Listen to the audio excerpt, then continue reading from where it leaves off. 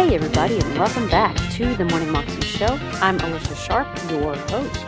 And today we have another episode with Joyce Meyer, and she's talking to us about the battle belongs to the Lord. But she's also saying that we have a part to play. So many times we sit back and just wait on God and wait on God to move and wait on Him to do the things that we're supposed to do. We have a part to play. We are in partnership with God. Basically, He leads the way and we follow. And that keeps us in peace. That keeps us united with Him. That keeps us in a place where we can receive from Him. And as we receive from Him, we know more and more. We rest in the presence of God. We rest in the fact that we know that the battle is His and that He has already won. We don't need to worry. And something she says too is that peace is half the battle, basically. Knowing that you're in peace, living from a place of peace, basically is winning that battle. Because I know for me that the worst part of things in my life is my reaction to them. It's what I feel. It's what's going on before anything ever happens. It's worrying about the money. It's worrying about this. It's worrying. Like, if we could just remain in peace and trust God, knowing that He has it, that right there is winning the battle. Here's Joyce. We are talking about Your Battles Belong to the Lord. Joyce Meyer, who's sitting right here.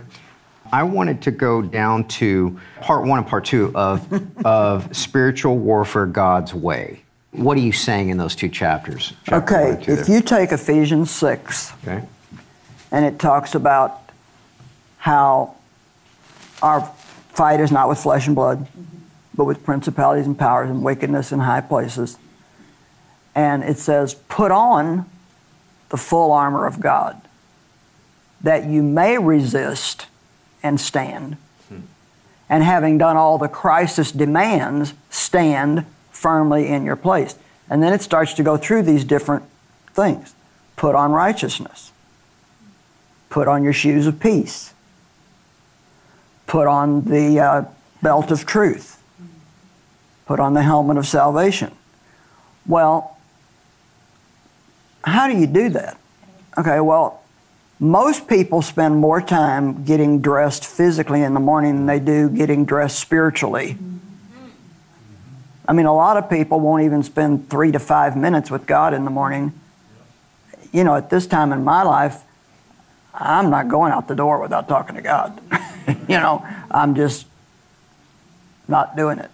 Because the Lord told me a long time ago, you can't do what you're doing.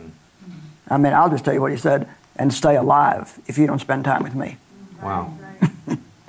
Because the devil hates everybody, but he especially hates people that are preaching and spreading the gospel. We see the things that the Apostle Paul had to go through in order to do what he did. And so we all get attacked, but I think the more you're trying to do for God, and you don't have to be in public ministry to be a minister. I mean, we all have a ministry. Right. But you know, Paul said, seems to me when I try to do good, evil always comes. Mm-hmm.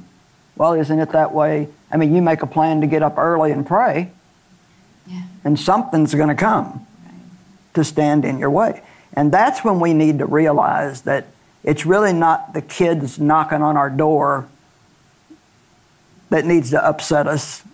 It's the enemy trying to keep us from doing what we believe God told us to do. So what those two chapters are about is what it means to put on. The Bible says, put on righteousness. Well, how many people live under guilt and condemnation almost all the time? I mean, if you took a church full of people and you went down this list, how many are wearing your shoes of peace? Yeah. You know, well, your shoes are something you walk in. So he's talking about walking in peace. And, you know, you were talking about the last thing that Jesus said was to, you know, go into all the world and preach the gospel and I'll be with you. But one of the other last things he said was, my peace I leave with you. Yeah. Not as the world gives do I give unto you, but my own special peace I now give and bequeath unto you. So stop allowing yourselves to be upset and disturbed. Wow. And stop allowing yourselves. So we do have responsibility. And I think that we have to get over this thinking that God is going to do everything for us while we do nothing. Spending time with God.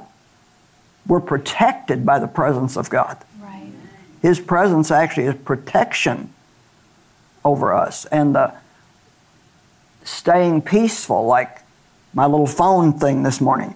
I never did get really upset, but there would have been a time when that phone out the window. I would have had to have done some major repenting before I came in here and tried to do this. And we do not have strife in our home. If Dave and I get into any kind of a disagreement now, which is rare, you stay married to somebody long enough and you learn. You take a nap, you forget all about it. You just learn. And the main thing women have to learn is that men are always right. And so even if you know for sure he's wrong, the best thing to do is just say, honey, and because it's not worth it. Being right is highly overrated. What's the point? It's true. It's like, so I get in a fight to be right, and then I get in the pulpit and there's no anointing because I don't have peace on my life. Right. So it's really learning how Jesus did warfare. He was in peace all the time, spent lots of time with his Father, certainly never was condemned. I mean, I had such a huge problem with guilt because of what happened to me in my childhood that it was unbelievable. I mean, it took me years to get over that because I grew up thinking the devil had this record playing in my head, what's wrong with me? What's wrong with me? Because I thought, something's got to be wrong with me for my father to want to do this to me. That's not happening to all the other girls that I know. Well, it's probably happening to more of them than what I thought, but nobody talked about abuse. Right. You didn't have anybody to go talk to about it. There was so much shame connected to it and so I grew up guilty, and God had to really work with me to get me over that. But until I did, it was always an open door for the enemy because he's the accuser of the brethren. Yeah. And very legalistic. I mean, you don't make one little tiny mistake if the enemy's after you without him reminding you of what you did wrong. I love when Jesus did encounter Satan in the wilderness at his weakest moment. Where he finally said to him, he said, Satan, and I think this is what maybe some of us think, is that there is the devil between me and what God wants for me, or between me and God. What do we do when we're in those moments where we think that we just have to fight to get God's blessing? Because I think a lot of people fight instead of stand. Right, instead of standing. They think it's their battle to fight. Well, that's what really this is about. It's about your battle does belong to the Lord, but we're in partnership with God. Can you imagine what a boring life it would be if God just did everything for us? Wow. And there was nothing that, we do what he shows us to do. And I think that fighting the enemy is a lot different than what people think it is. I mean, when you have a problem, if you can just manage to stay in peace and stay thankful. That was Joyce Meyer, and she was on TBN. You can find it on YouTube. If you search under Joyce Meyer, you can claim victory in your spiritual warfare. Praise on TBN.